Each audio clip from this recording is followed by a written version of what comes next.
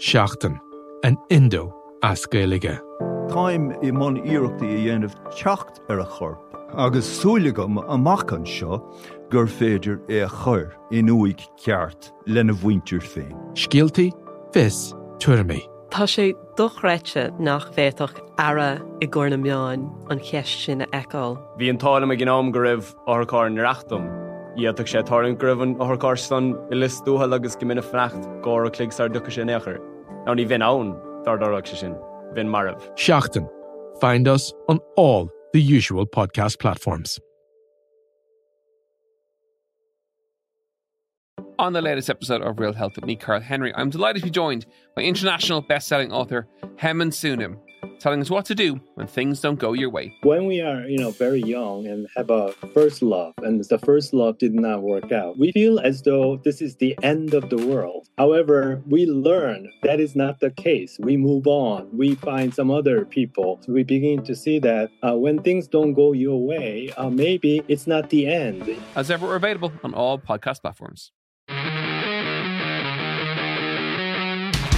tell you what, O'Driscoll, Morgan, extra man is Fitzgerald. Oh, Fitzgerald is cutting back inside! Leinster have another! Darcy, O'Driscoll through the legs from Carney, out to Fitzgerald again, step and score! Number 2 for him.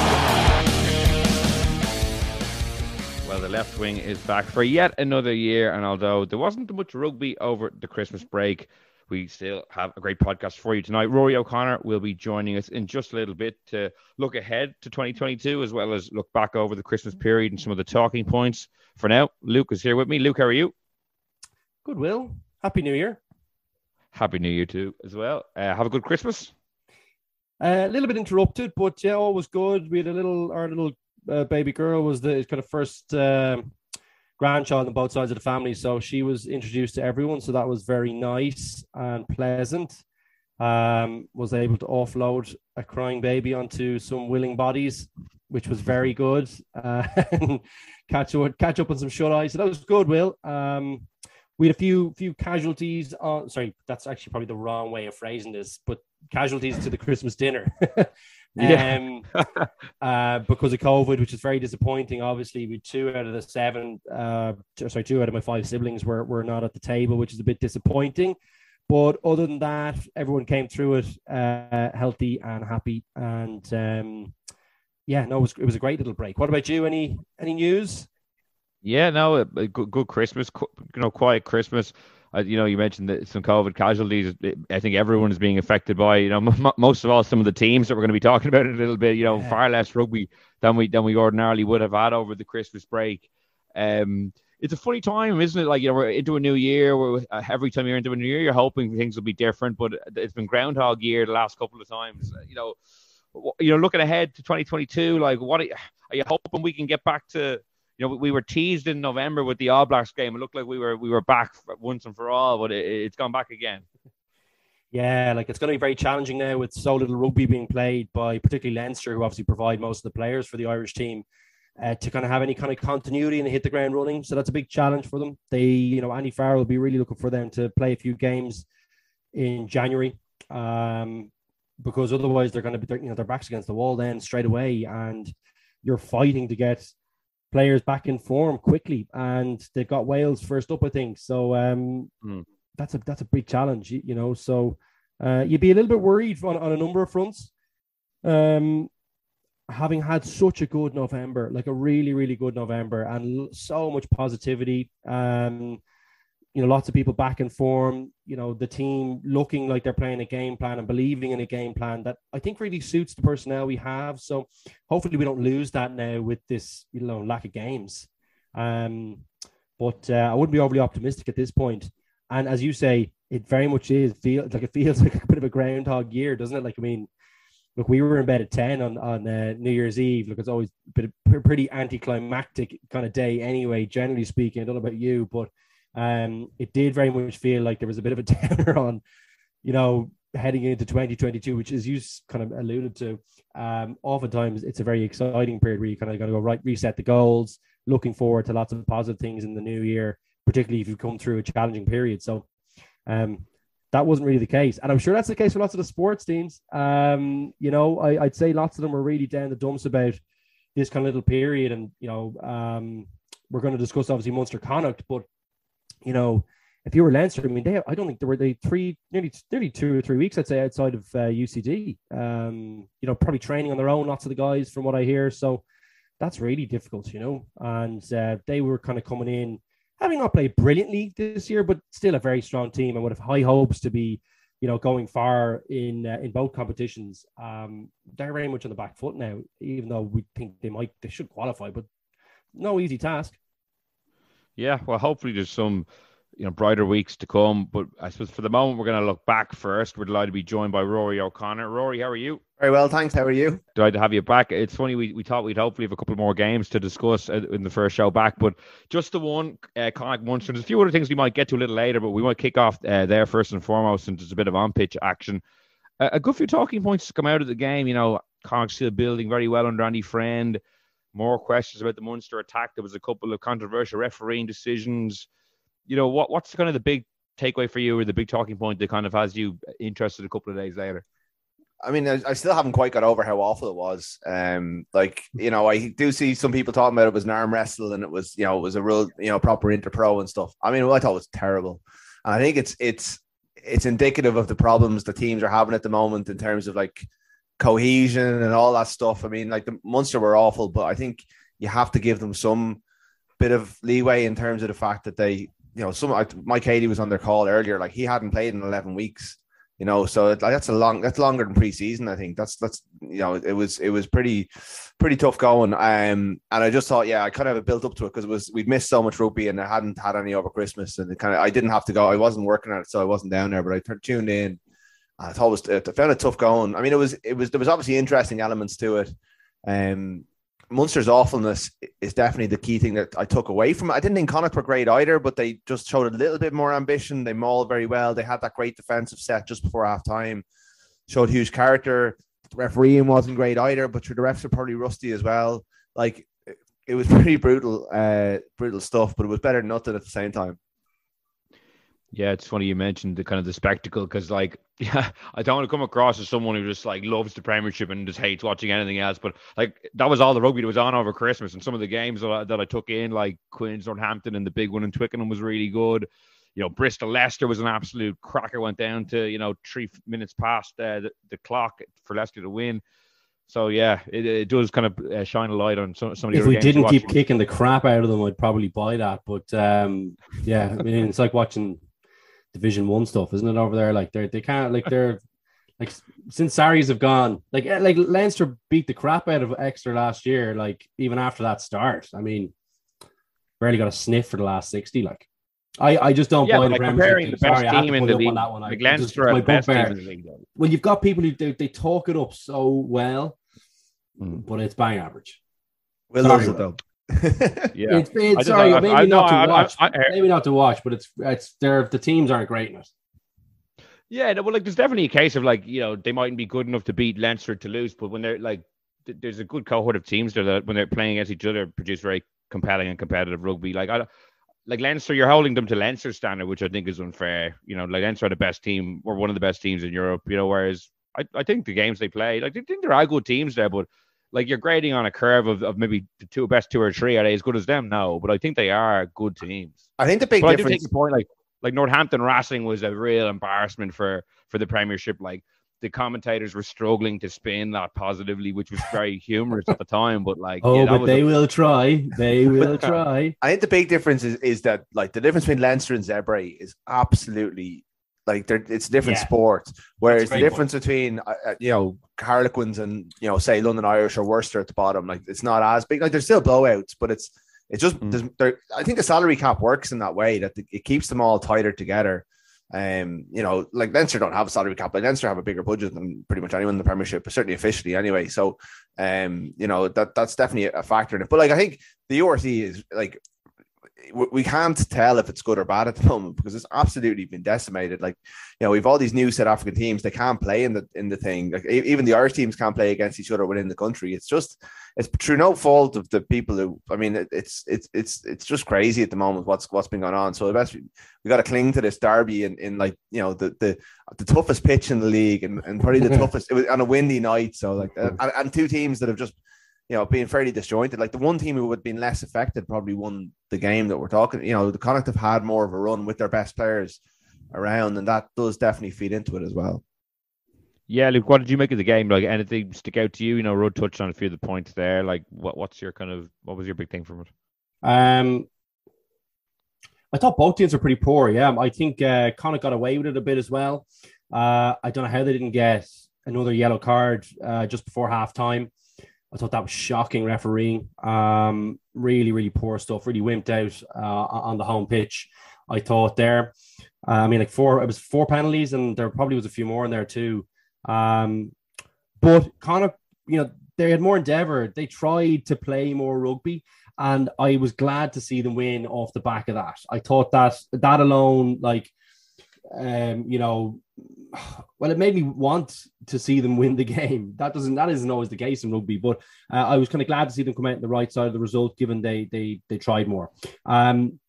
Munster, I just don't know. I mean, I just feel like there was 2 young halfbacks there. I thought they had lots of good opportunities at different times, and they were kind of throwing these mad skip passes. Like, that's back play 101 at the top level, is like close to the line, unless it's an absolute, gimme and you can see massive daylight. That's the only time you throw big skip passes that close to the line.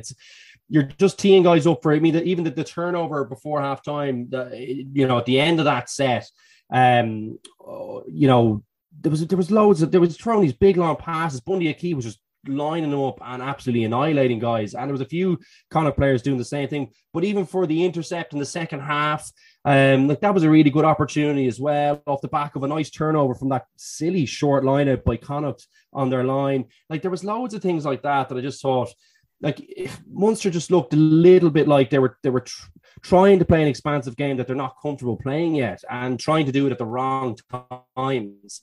Look, they look to me like they're in a tough spot. I feel like the management thing is, hanging around in the background. I think that like Roundtree signing on is a really nice, that settles the ship for me just a little bit, because I just feel like they're in a bad place at the moment, as Rudd's alluded to as well. Lots of players in and out of the squad. Lots of people haven't played in a long time. Few bad injuries now as well. So they really need to, I suppose, I don't know, they need to get a hold of things quickly there and figure out a way forward from this point, because I having kind of felt like they, at the start of the season, that they had a real chance to push on with the personnel. All of a sudden, they look just a little bit light and a little bit young in some positions and out of sorts. Coaches leaving. So I'm a little bit worried for their season at this point. And I don't know. I think they need a few senior guys back quickly I suppose, start steering them in the right direction and get the team back just a little bit calmer, So that was kind of my thoughts I have after the game. Look, Connacht are, Andy Friend looks like he's doing a good job, but I thought they were poor too. A lot to work on for both of them. Yeah, Rudd on Munster, like it's interesting. Before the Cast game, they had all the upheaval from South Africa, and they went out and got that great win in Wasps, and it looked like they'd set up really well then for the rest of the year. And then since the dominoes has then since fallen with the Van Gran announcement and 2 very poor performances, albeit they won against Cast, but they didn't really impress people. And then to lose against Connacht and not play well again, the Roundtree news today is, as Luke mentioned, a positive, but it's an interesting period, because when you look at their league position and their European standing, they're not in a bad place, but there does seem to be a sense with all this upheaval that they mightn't be able to get to where they want to go to. Well, it's very difficult to judge anyone at the moment, and I think you do have to, I think we should lay out the caveats at the start and then try and analyze from there. So I think everyone needs to realize we're trying to be fair to these players who haven't played for ages and teams who are disjointed, and I think they're having lads drop out as close contacts for a day or two and then come back in. With, preparation is for all the teams is all over the shop. We haven't seen Leinster for a month. It's all crazy at the moment. But I think when you look at Munster, their season on paper, as you say, very good. They've only lost 2 games. They're heading towards a home run at the European, the Heineken Champions Cup. If things go ahead, they should get maximum points from the last 2 games. They should get a very good draw. You know, if things go as planned, they could be in Ireland right up to the final if they win their games. They have a few key injuries, you know, everyone does, but there's certain elements of the performance that you can't get away from, and it's the lack of ambition. You know, it's the over-reliance on the box kick. It's Damien Dialende, a World Cup winner, ruining a breakout attack from inside his under 22 by kicking the ball away when he's got men outside, when you're chasing the game. It's Ben Healy trying to drop goal from 65 meters for some reason in the sports ground. Like, I know he's got a big boot. He doesn't need to prove it, you know, like, and you know, they went with the decision to sign Jason Jenkins and cut JJ Hanrahan from their budget, right? I know they're different positions, but they basically spent their money on Jason Jenkins. It hasn't played at all. They let JJ Hanrahan go to France. They're light on experience at 10. Now, they have very good young 10s, but Joey Carberry's injury has left them exposed in that area. And like Ben Healy, there's been good moments. The Scarlets game was great, but that was against a really poor Scarlets team. Him and Craig Casey on Saturday, neither of them played very well. And Casey still, to me, hasn't proven himself. He's got 4 caps for Ireland. He's 35 caps for Munster.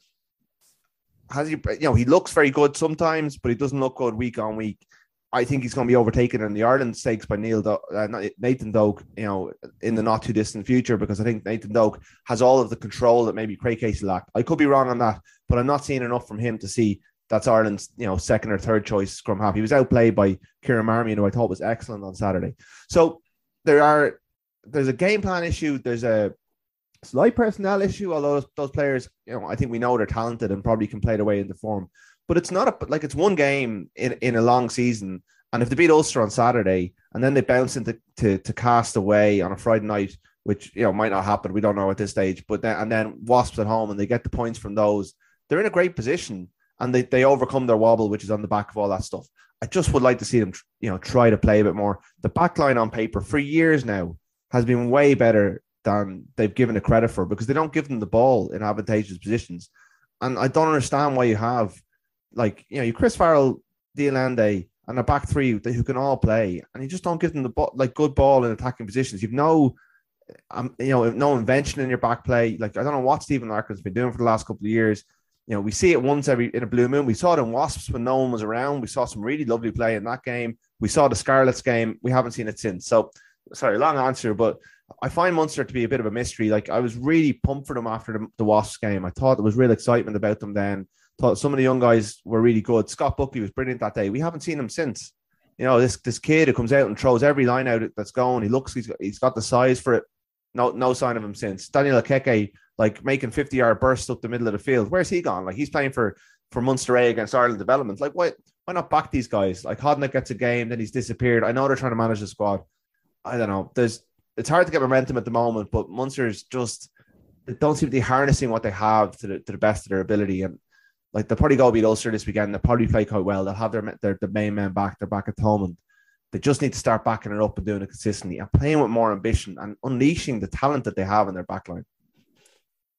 Yeah, I feel like the attack conversation, certainly when we've had on the show, you know, multiple times after big games over the last, you know, 2-3 years. Luke, you mentioned one thing there. I'd like to get your opinion on Graham Roundtree, the news today, his 2-year extension, and you said, you know, you think it's a positive, kind of steadying the ship. Like, if a new head coach then gets appointed, is he not entitled to pick his own staff? Like, what if a new head coach comes in and he has a great forwards coach he thinks is the best forwards coach in Europe? You know, is it like, I just find like it's, in some ways I agree with you. I was like, oh yeah, positive. And then I kind of thought about it and I was like, but is that kind of putting the cart before the horse? Should you be picking your head man and then saying, okay, we have a great guy in Graham Roundtree, we think here, what do you think of him? Or, you know, what do you think about that? There's a bit of that, but look, I think I've kind of worked with him, albeit not directly. But he is a really good guy to have around your setup. He's very experienced, very positive. He'd be really good with young lads. I think any coach would love to have him on their staff. Now, the issue for him is whether he's going for that. There's talk of now him going for that head coaching spot, Will. So like that'd be an interesting one to see if he can, you know, make that leap to that kind of position. My sense of him is that he probably could. I think he's the kind of guy you'd like to play for. That was my feeling on him. And I think you just want to have good people. Any coach will want to have good people there, unless they have someone specific, like a coaching ticket that seems to come together. There's a few of those people that they come in pairs or three. Other than that, I think he'd be a great guy to have on your side. And that's why I think that's a positive, Will. And look, I think, Munster, just to tie off on that and to come in on some of Rudd's points there, because it's such an interesting talking point, because yes, on paper, they look like they're in a good position, and they are in a good position. But I'd worry about them now coming into this phase, because I think it's kind of papering over the cracks a little bit. I just haven't seen. I would really tie in on that point that Rhodes was mentioning about Larkham. I just don't like. I've seen bits and pieces where there's kind of interplay amongst the Munster forwards. Connacht were well able to do it at times, actually a lot of times, in the sports grounds in very difficult conditions. I just didn't see Munster do that at all in there, and they have good players there. Like, they can play. You don't have to go completely expansive and go away from what your strengths are, but you still have to engage in that part of the pitch. There's a reason they don't get any really good ball to that good Munster backline, is because they don't show any, they don't take any chances in the tight exchanges amongst their forwards. And the interplay there is pretty much non-existent from what I can see, unless they're very much in a dominant position and in Thomond Park. So I think that's a bit kind of very concerning kind of part of it for me. And I think, look, I like a lot of Craig Casey. Look, the 9 is so important. He's touching the ball the most. He's the guy who sets the tempo for the team, even more so than your 10, really. He still hasn't figured out how to slow it down just a fraction at times and buy the guy's position, like time to get into position. And then, like, he's always seems to be kind of playing at a frenetic pace. Now, that's going to be his strength, and his point of difference is that he can do that. He can get to the breakdown quickly. He's got a lovely zippy pass, and he can, open, like, if there's good quick ball, he's the guy you want there, because you can see how snappy the delivery is. But at this level, in difficult conditions, he needs to figure out a way of kind of, I suppose, changing the tempo at times. And that's really, really important for a 9. I think Conor Murray probably has gone too far the other way and kind of slowed it down too much. He's probably overthinking it in there. There are times when you just want someone just to get the ball out to your 10, particularly when you're on top, or when, even if there's, reasonable opportunity of quick ball, you probably like to give your 10 an opportunity. But that's a real, an area where I'd like to see him improve. And I think if he does that, I think Munster, there's huge potential in there. And I'd agree with that, like with just one more point. Some of those young guys look like really good rugby players. Like, I don't see how, I was amazed. Haley was very, like, some of the high ball takes at the end. Like, if he's not doing that, I don't know what he brings to full back for you. And I thought there was other areas where some of the Munster young lads who played against Wasps were very good. Okeke is a perfect example of that. He would have been brilliant in the in that kind of game on the weekend against Connacht in the sports ground. Like, sometimes you need, like, even on the bench, like, bring him on and let him kind of loose when you're kind of struggling a little bit, or when you're trying to get over the line at the end of the, at different points in the game. I just felt like they're missing a bit of an X factor here and there. And as well, in the key positions, a bit of a steady hand. It's a bad mismatch for me. I feel like I just don't know what's happening with Munster when they're attacking, and I feel like they don't know either. And that's a bad place to be after a coaching ticket that's been in there for a very long period of time. I think the only time they've got real clarity is when they're in their own half and on the halfway line, and that's when they're box kicking a lot of the time. Yeah. Sorry, that's a bit of a. I feel like I'm doing a bit of a, like, they lost by 2 points in the sports ground. I feel like I'm going pretty hard on them, but I'm a little bit concerned. And they're going to have an issue at second row now. It sounds like they've got a bit of an injury crisis. Like, that's another key part of the team coming into a big part of the season. Joey Carberry out as well. I don't know. I'm a little bit worried that this is going to drift into being actually a bigger problem than it is over the next couple of weeks if they don't kind of arrest the decline now. Yeah, we'll see how they get on against Ulster this weekend if that game goes ahead. Lastly, on Munster Road, because I know you were in on that Graham Roundtree press conference earlier today, in relation to his 2-year deal, and I know he was asked about the head coaching position, and he was, coy, but also kind of saying that he would like to be a head coach one day. What's your sense of that situation at the moment? Like, how close do you think he is to becoming the head coach, or what's your read on it? I think it's a runner. Someone said to me a while ago that if Van Graan went, that Roundtree will be next in line, and the more you think about it, the more, like, because they wanted continuity. They offered everyone the 2-year deal to stay on. They wanted to keep continuity, from this coaching ticket. And he is continuity because JP Ferreira, it looks like, is going to go, the defence coach is going to go with Van Grant at bat. Larkham's obviously leaving as well. So he represents that continuity. He knows all the players already. He can probably start getting all the transfer stuff done in the background, or at least identify the kind of targets that they want to go, or try and talk to RG Snyman about staying. I don't know about DLND, whether he'll be allowed to stay or whether he'll want to stay. I'm not sure. That there certainly is a lot of talk that he's going to leave. But that stuff has to happen. So like they need to kind of figure that out. He's close to Andy Farrell. You know, he's worked with Andy Farrell in the past. That can't hinder his prospects when it comes to getting it across HQ. You know, like that he's got a direct line and a good relationship with Andy Farrell. You know, David Nucifora is on his holidays in Australia at the moment. He usually takes a big chunk of time off in the middle of the season. This is that time. So nothing's going to get done for a couple of weeks. But I think they wanted to get a bit of good news out. They have a tendency to do that, Munster. Like if something's gone wrong at the weekend, they try and get a bit of good news out there. And so they wanted to give some element that someone's staying. So I think getting a 2-year deal out there. But the way it was written was very much he's forwards coach, but he's staying. It wasn't that he's staying on as forwards coach. So I think that if the roles will be redefined, possibly in a new structure in time. The other names you keep on hearing are Prendergast, if they can get him out of his Racing contract. Nolan McNamara, who's very highly rated Irish coach, who's over in the Sharks in South Africa at the moment. And Milton Haig is someone who keeps cropping up around the place. He's the former Georgia coach. He's a New Zealander. He worked with Roundtree. So maybe you could see them working together again. I don't know. Like, none of them massive names, but if you can see how they would arrive at Roundtree taking over with a good group of kind of coaches who, like, Prendergast and McNamara are very highly rated when it comes to attack. And so like this, you can kind of see how this might develop into that way. I know we talked about Kidney last time I was on. That seems to have gone a little bit cold. But we just don't know. It's still very early. And as long as Nucifora is in Australia, it's going to be a while before things get done. So, but I do think it's a runner, and I think it's an interesting one. He spoke very, he communicates very well, Graham Roundtree. I think Luke alluded to it earlier. He's very good front of house man. He's a very good man to come out after defeat and own the defeat. I thought, but he didn't get the headlines today. But the way he talked about the Connacht game was far more impressive than the way Johan van Graan talked about the Connacht game and what went wrong for them. So I think that will be an asset to him as well. I think he'll resonate very well with the Munster supporters from the Leicester old school.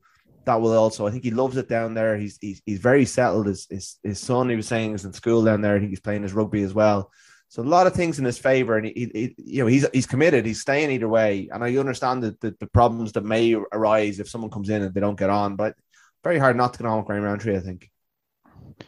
Yeah, it's certainly an interesting debate. I know we've talked, as you said, a lot of options over the last few weeks. Every week we've come on, it feels like there's been another option to discuss. So we'll just wait and see. To maybe move the conversation slightly, Luke, I think we were chatting before we came on air about the situation Leinster find themselves in, just looking at the calendar there. I think by the time the European games come around, if their game against Montpellier, the return fixture goes ahead, they'll have only played 3 matches in 11 weeks, which is unprecedented, basically, in club rugby. What do you think that does for the squad? Obviously, it's far from ideal, but then there'll be a Six Nations coming up shortly after that. It'll be another lengthy break. So they'll probably be looking at only having played maybe 5 games. There could be some rescheduled games in there as well. It's a really weird situation for the squad to be in. Yeah, very difficult. I'd say they're panicking a little bit in there, I would imagine. And probably with good cause. Coming back from a preseason, I don't know many teams that look really good having not played any rugby. It takes a while. It's one of those sports, just given the physical nature of it. Yes, you can replicate it to a certain extent, but not that much in training. It's really difficult and really different in matches. I know myself, coming back from lots of injuries, it's very, very difficult to come back and get back into the swing of things, get your rhythm, the right habits that you develop from playing matches. Getting all those things back in place quickly is really, really difficult. So, yeah, I'd say they're under a bit of pressure now. And that Montpellier thing, it looks like, lots of people seem to think that, all the cases that kind of, I suppose, reared their head after the game was cancelled kind of seems to justify the decision. Well, I would say it probably doesn't. I would say it looks like everyone's got cases. Montpellier had some cases. I'm not going to cover the all ground again, but I still don't think they're going to change that decision, which is pretty disappointing considering that they changed other fixtures given that travel ban between France and UK. So that puts them on the back foot a little bit, and you kind of combine that with the challenges about not playing any rugby, and all of a sudden Leinster looked to me like from being a shoe-in to maybe being under a little bit of pressure, and their season looking like it's kind of collapsing in on itself. It's very difficult for them, very upsetting for lots of people there who've worked very hard. COVID's just, that's still, ravaging through everything. As I'm sure you guys, I don't know if my Christmas was impacted by it in my family. So, and I, it seems to be like everyone I knew. So Leinster aren't immune to that. So very disappointing for them. And yeah, Will, I wonder, are they panicking a bit in there now? I'd say they are. I don't know, what do you think about Rhodes? I mean, have you spoken to any press conferences or anything like that? I've spoken offline to a few people, but about different issues, to be honest with you. I think they're just happy to be back in. It seemed like such a mad couple of weeks for them, and they had no control. I think what happened was they just lost control of it, and it was that's why they weren't allowed to travel. That there was objectively that they couldn't prove that they had control, and that the people who were traveling, even though that they tested negative, that it hadn't spread to them. So again, not to go over the old ground, but I think they didn't play particularly well against Bath, even though they absolutely ripped them to shreds. It was kind of a weird performance. The Connacht game the week before, they hammered Connacht, but again, Connacht played better than them for the first half an hour, and then Ulster beat them the week before. So they weren't even in great form before this all happened. So there's kind of like they're top of the URC. I had a little look earlier, because who knows who's played how many games, but they're still top of the URC. They still have Bath in their pool. So if those games go ahead, and it's Montpellier and Dublin, you'd expect them to get the points that they need to get out of the pool. They basically got the Ireland team to pick from, and you'd imagine, I think Johnny Sexton should be back at this stage because he was due back before Christmas. So that will obviously give them a bit of help. But it's just getting these games on. I mean, I really think the URC should have moved the Connacht game to this Saturday. That's fixed for March, but neither of them are playing this weekend. And certainly from an Ireland point of view, from Andy Farrell's point of view, I'm sure he was beating on the door to try and get Leinster a game this week, because these lads need to play rugby, and who knows what situation we'll be in March. There's loads of back games to fill. Why not avail of no one should have a free weekend when they're COVID free at the moment. So I saw that piece, Rod, and I thought it was interesting, but it's that easy to move a game, this. So then they won't be playing a game that weekend either. I agree with you. Would it be that tricky to put it on? Well, that I don't know. And that game's the week after the Six Nations finishes, so it's not like they're going to be a full strength then. Or maybe it's 2 weeks after. Maybe they'll need a game that time. I think you got to be really light on your feet in this environment. You need to be really flexible as a competition, because you never know when you might need a free weekend. So there's all these South African games to fit in. Who knows how it's going to go? But I really even if it's a friendly, I think Leinster should be playing a game this weekend, because they haven't played for so long, and they are systemically important to Irish rugby at the moment, because what was it, 12 players playing against New Zealand in the starting lineup? Concentration it's a real problem for Ireland's Six Nations campaign that so many Leinster players have not played for this long. And if they we're expecting a bit of clarity on the European stuff later in the week. They've said they're working hard to get those games on.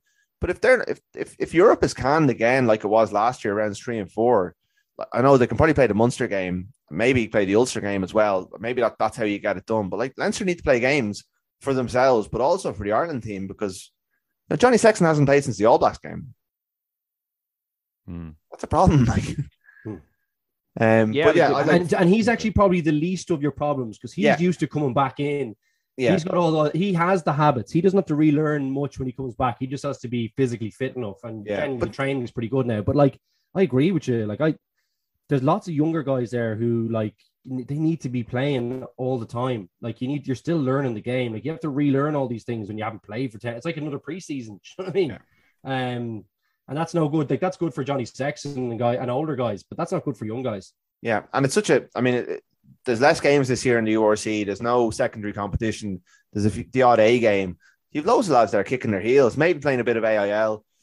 Jack Dunn is a guy of huge potential in there. I don't think he's played this season. I think he's played for Trinity. He was supposed to play for Barbarians. Didn't work out for him, and then that game didn't go ahead anyway. He's a guy who could make a real impact for Leinster. He's got the size, but he hasn't got an opportunity. Coming out of November, what are we talking about? When is Harry Byrne going to get games? There's been no games for Harry Byrne to play. He's coming into the Six Nations with no, not having kicked on through. Well, I don't know, because there's been no games. It's really messy, and it's not there's obviously COVID got into the environment. They've paid the price in terms of those European points, But ultimately, like, it's really going to cost them in the end if this whole period gets wiped out. We don't know what the competitions are going to be affected. There's a lot of uncertainty at the moment. But players need to be playing. This should be the meat of the season, and it's really been weird in the last while. And it could have knock-on effects to all their seasons. Yeah, Rudden, just like, I'm trying to remember, when is the Six Nations squad usually named? Like you know, third week of Jan, is it? I think it'll be after round 4 of Europe. So okay, there's, so two round of Europe. It may even be between 3 and 4, but there's a round of URC fixtures which usually the Irish players wouldn't play in because they'd be pulled to be in camp that weekend. So they would go into camp after round 4 of Europe. So really, like, we would need it. Like, I think last year they played that Leinster-Munster game as almost the final deciding trial, and then picked the squad on the Monday. I think that's the way it happened. And they probably have loads of things they have to, especially with Omicron, like they probably have to get them in isolation for a couple of days before they bring them into camp, and all sorts of different things that we haven't even considered yet for this. So he's making decisions based on November form and the odd interpro in between, unless you're a Connacht player who's played pretty much every week since. So like, hopefully Jack Carty's mouth's okay, but like he's probably been, I know he wasn't great at the weekend, but he's probably been the big winner because he's just been playing rugby week on week, and he's been, winning games and bouncing, like he's bouncing into this window with a bit of form, whereas everyone else is scratching around looking for a game. Yeah, well, all jokes aside, like, given how many players have had COVID the last, month, 6 weeks, hopefully that gives them some sort of immunity that that doesn't mean they can get it again right now and then they'll be out for another 3 or 4 weeks. I don't know exactly what the protocols they have to adhere to are, but that could actually play in Ireland's favour potentially come Six Nations time. But look, it will be interesting to see does he just go with the squad Andy Farrell that he had in November, given so few guys have played a lot of rugby since, or does he reward the few guys who have been able to play the occasional game? Yeah, like the only one that really stands out to me, really, to answer it, I think you'd probably have to stick with the same people just based on the lack of games. And I don't think anyone is really, bar Jack Carty and obviously Joey Carberry being injured. That's the only real obvious swap that you'd make at this point, unless there's injuries in different positions. So yeah, look, it nearly picks itself for him, even though no one's played, which is kind of weird. There could be a couple of guys in Ulster maybe that play themselves in off the back of some good form. Hume is obviously the standout there, but like the centres all look pretty good to me, and we're pretty solid in there. I mean, Bundy Key was excellent on the weekend too. So yeah, no, it's a funny one. Like, it seems like it'd be a good talking point, but really, when I thought about it, I was like, well, like, who would you pick at this point, and who's played? I mean, no one else stands out. I think I still think Finney Beelam's actually looked pretty good as well. Obviously not in haircut wise, but certainly his playing on the pitch has been pretty good. But like, he's not going to get ahead of Tyke Furlong. He's the only other one that probably stands out a little bit. That I've watched over the last couple of weeks. So yeah, it's a tricky one. Does Marmion come back in? Maybe, I don't know. Like, Marmion's in great form. Like, I think he's looking really good. Cooney's playing great rugby. Signed a new deal. He's staying in Ireland. He's out. He's out. I know he's out, but like, you still have to make. We can't just take it that he we have to be like, just because Andy Farrell doesn't like him doesn't mean there's a fractious relationship there. Like that. I think. The word is that he's pretty much ruled himself out. Is it? Like, that's like the relationship is just not there with Andy Farrell. I think he just, like, I was the suggestion from the interview Will did with him during the summer is the relationship's not there with Johnny Sexton. Like, that was what I took from that. Really, like, was it okay? Well, it was quite clear. But I mean, look, from on form, if you're just picking an Ireland squad based on the best players playing in Ireland at the moment, he must be in consideration. He's playing really, really good stuff, and he's looking really sharp, and he's still kicking his goals as well. The one who I think is, like, it's very hard to get into the squad in this position because there's so many really good players across the board. Cian Prendergast, very good player down in Connacht. He's been really good, has great size to him. He's young. I think, maybe he's one of those kind of apprentice players they bring in for a couple of weeks just to get an experience of it. But I've been really impressed with him over the last couple of weeks. Not to come in and start games. Like, the back row is pretty settled at the moment, but he's someone I think you could take a step in the next while, because I think he's got a lot of the attributes Andy Farrell's looking at. But yeah, Marmion's a good shout as well. Yeah, he doesn't have. I think Marmion's been in. He's been in the cap. I think he won one cap against Georgia in the Andy Farrell reign, I think, which is mad considering he started against England in wins over England and the All Blacks during the previous regime, and he's still very young. The age thing is, well, it's like, I know but he is still beyond the others. Like, if you're looking at, say, maybe Six Nations not the time for this one, but like Conor Murray obviously re-signing for the 2 years. I mean, that's the writings on the wall in that respect, and that's an international contract. You know what I mean? So, you know, you might be playing second fiddle. Obviously, you've got James Gibson Park, but like we haven't seen him now. But I suppose he's the incumbent. Yeah, it's a tricky one. I mean, that last slot, do you go with the young guy? Like my sense is that he'll go with the Casey or with the. That's what he's done, hasn't it? Because that's what he's done with Harry Byrne as well. And I get that. I understand that. But just to come in, like, what do you guys make of that Conor Murray national contract? You know, James Gibson Park was the starter during November. He plays an up-tempo style, which is the way Ireland were playing. That would appear to mesh very well. Conor Murray maybe doesn't mesh as well as he did in the past. You know, what were you surprised that he got the national contract, Rod? No, because of the way this whole system works. It's almost like a lifetime achievement award in some ways. You know, you kind of, it's not like you almost, I don't know. I haven't come up with a better model, right? So I don't know what the better model is. And obviously Conor Murray is going to attract interest from elsewhere. And you want to keep a player of that status and quality and in the country. And I'm not one of these people who writes him off completely, but I definitely think he's come way back towards the pack. Like in 2016, the gap between Conor Murray and the rest was enormous, but it's not anymore. Like he's not even he wasn't the starting scrum half in November. And like James, I don't know when Jameson Gibson Park's contract's up next, but like, you know, if this thing was more fluid and flexible, and there's no way you can do this with contracts, but like he is currently the best international scrum half that Ireland have, and the way Ireland want to play with that tempo, he deserves to start against Wales on February 5th. I think it sends out a really bad message. Like you've got all these young scrum halves, you've got another tranche of, you know, kind of 26, 27, 28 rows like McGrath, like Cooney's a little bit older than that, like Kieran Marmion, Caelan Blade, all really good, really competitive players. So why is this one guy who's not that much better than them, but has a lot more caps than them, given the golden ticket for another 2 years when he's like, you know, when the gap is not that big? I don't know. I haven't come up with a better model than central contracting one, but I do think in the case of Murray, in the case of Earls, in the case of Cian Healy, you know, I don't think those players at the stage of the career they're at, I think they should be graduated back onto provincial contracts or maybe half and half deals where they get incentivized to play for Ireland. You know, maybe the deal is done this way anyway, but it's just called a central contract, but you get extra bonuses for playing for Ireland. I just don't know if, like, Andrew Porter is a perfect central contract guy. He's at the right age of his career. He would command a massive salary in France or England. Furlong the same. You know, I can understand Sexton even because he's the captain. But I just wonder about a player coming off the edge of the top of his career. Like, you know, Healy, you've got 3 or 4 bench players now who are on central contracts. Don't really understand why under this model you would do that, you know.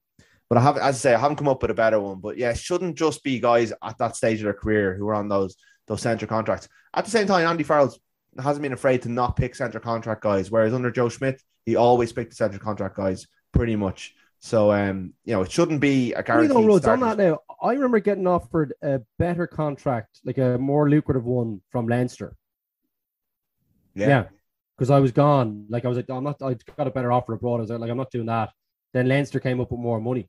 Like, well, there's also you know what I mean. So it might not actually be the be all end all. Maybe that's why he's there. Because I agree. Because like surely you're holding on to your central contracts because they are more lucrative generally. But for the top players, it might be pretty close, depending on how much of a need there is for you in each province. Do you know, like in a way? So and the other thing it does is it relieves the pressure on the provincial budget. So you take Conor Murray, you're basically taking Conor Murray out of Munster's salary, and you're helping Munster. So you're saying with Keith Earls, it allows them to maybe, I know Zebo's part funded by the IRFU as well, but it allows them to go off and sign their players. So there's other things at play as well that once you start digging into it, you know, it's part of it is trying to help Munster and Ulster keep pace with Leinster, because Leinster have loads of central contracted players, which leaves them able to pay squad players like, say, Rhys Ruddock and these guys more money. So they're very competitively paid by Leinster, even though they're not in the Ireland setup, which allows Leinster to be so strong. So I think there's a part of that as well. But if you're looking at it like as this is your golden circle, which it has been in a lot of times, I think it's dangerous. And one of my big like, it wasn't in the World Cup review, it wasn't in David Nucifor's,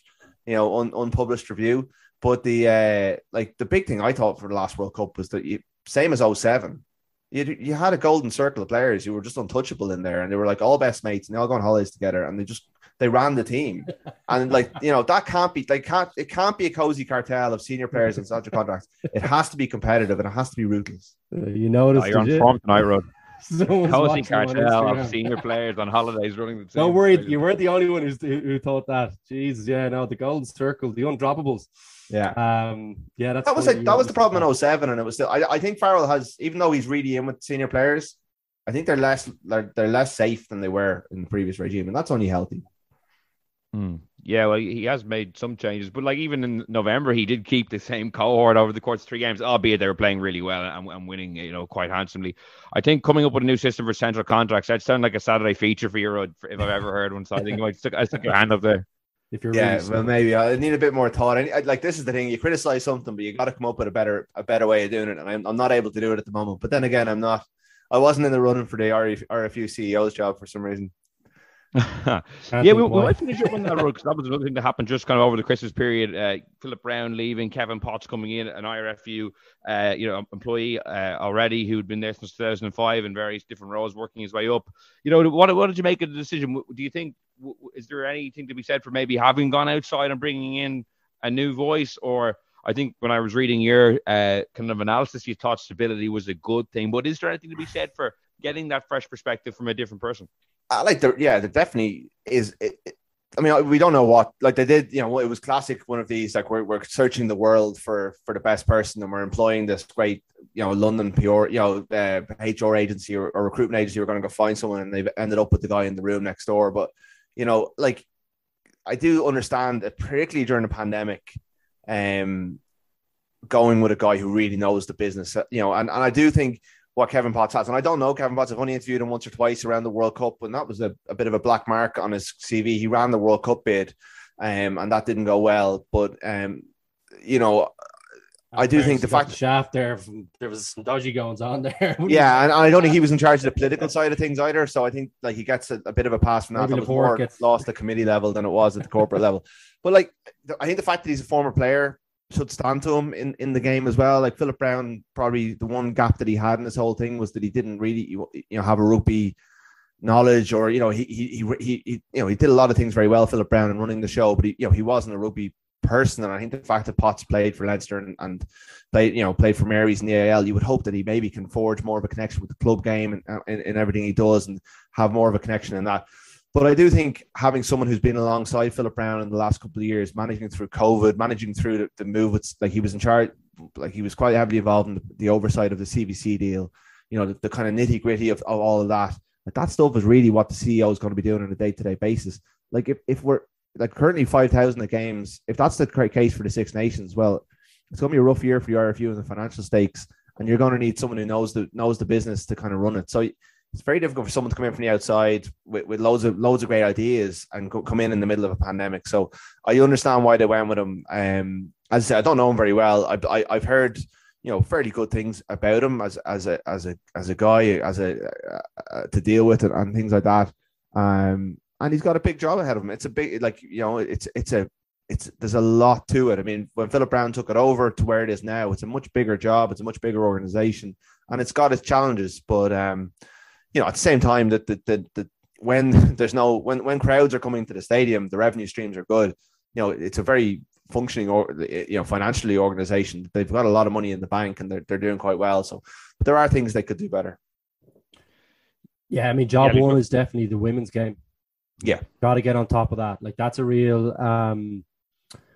you know, that's a really bad look. I think that's going so badly, and that you're getting government ministers involved in this. You know. Even if that was just kind of a bit of grandstanding stuff, like, even to have that conversation is not good, and for it to be in the public sphere, and to have, like, a big part of our rugby community that dissatisfied with, you know, the basic kind of, even basic amenities being you know, provided to them. I mean, like, that he has to get on top of that straight away. That should be I'd nearly say that's priority one, maybe priority two after survival, because I think we're going to come into a really difficult period now. As you mentioned, I mean, the revenues they're just going to have to take a hit. So, you know, if we can't get, you know, full houses there on Lansdowne Road at the Aviva, we're I don't know, you'd worry a bit, wouldn't you? I mean, 1 year of that is probably okay, but when you start getting into two, and, you know, if it's 2 or 3, like it's curtains, isn't it? Like we're all going to be paying for it in our taxes. It's the only way it survives then, you know? Yeah. No, absolutely. I think you're right about the women's thing. And I think it's not an easy fix because I think it'll require a lot of hard work, but I don't think it's going to cost them a lot of money. I think it's about rolling up your sleeves, engaging with the people who are involved, and not just putting someone in charge and telling them what to do. Actually listening and engaging with the 62 women who wrote that letter, with the clubs, building a proper structure for him. And it could be a huge win, because if he comes out of that in a year or two and that has all gone quiet and the national team starting to perform and you've got a functioning league, that's a feather in the cap, 100%. It's an absolute feather in the cap, and it just. I mean, do you know what, Rhodes, as well? He's got to pick someone. I think he's got to pick someone. He's got to pick a woman, an Irish woman, to do that job, and to look after it. Like, he's got to. There's got to be some ownership from them and involvement from them at a level that's not just senior player. It has to go above that now. In my mind, I don't know. We've talked about it, I know, a couple of weeks ago, but that's something that they've got to get fixed really quickly. Like, you know, there's so many sports that Irish women outperform men in.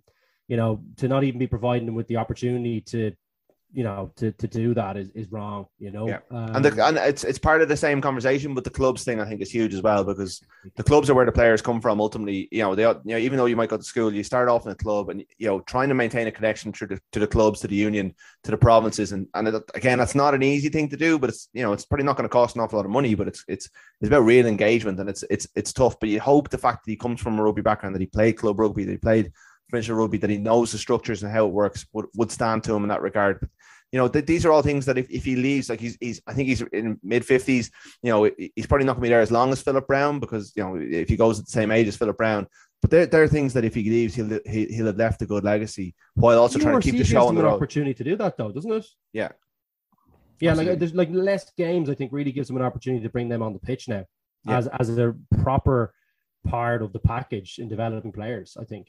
Yeah, I mean, is that what you're hearing as well, Rhodes, in there? Or no, they're definitely the across the board. You're hearing that the players, from a player point of view, like, they're getting more access to the AL clubs are getting more access to the pro players. And Roundtree, funny enough, was talking about it today, about how that's one of the things he's proudest of at the moment. So that's definitely happening. But I think it's deeper than that. It's kind of like that's a real good start, but it's making them front and center of Irish rugby again, which is hard to do with the provinces being so successful, but it's trying to find ways to do that. Again, this is kind of flowery, and it's up to him to find the way of doing it and make the clubs feel loved again, because if you go into clubland, there's a lot of very disenfranchised people, and that's not a good place to be either. So another thing that should be high up, I mean, I think survival, you're right, is the key thing, and I think that's why it's probably a good appointment, but also those things, and also just modernizing the committee structures and all that sort of stuff.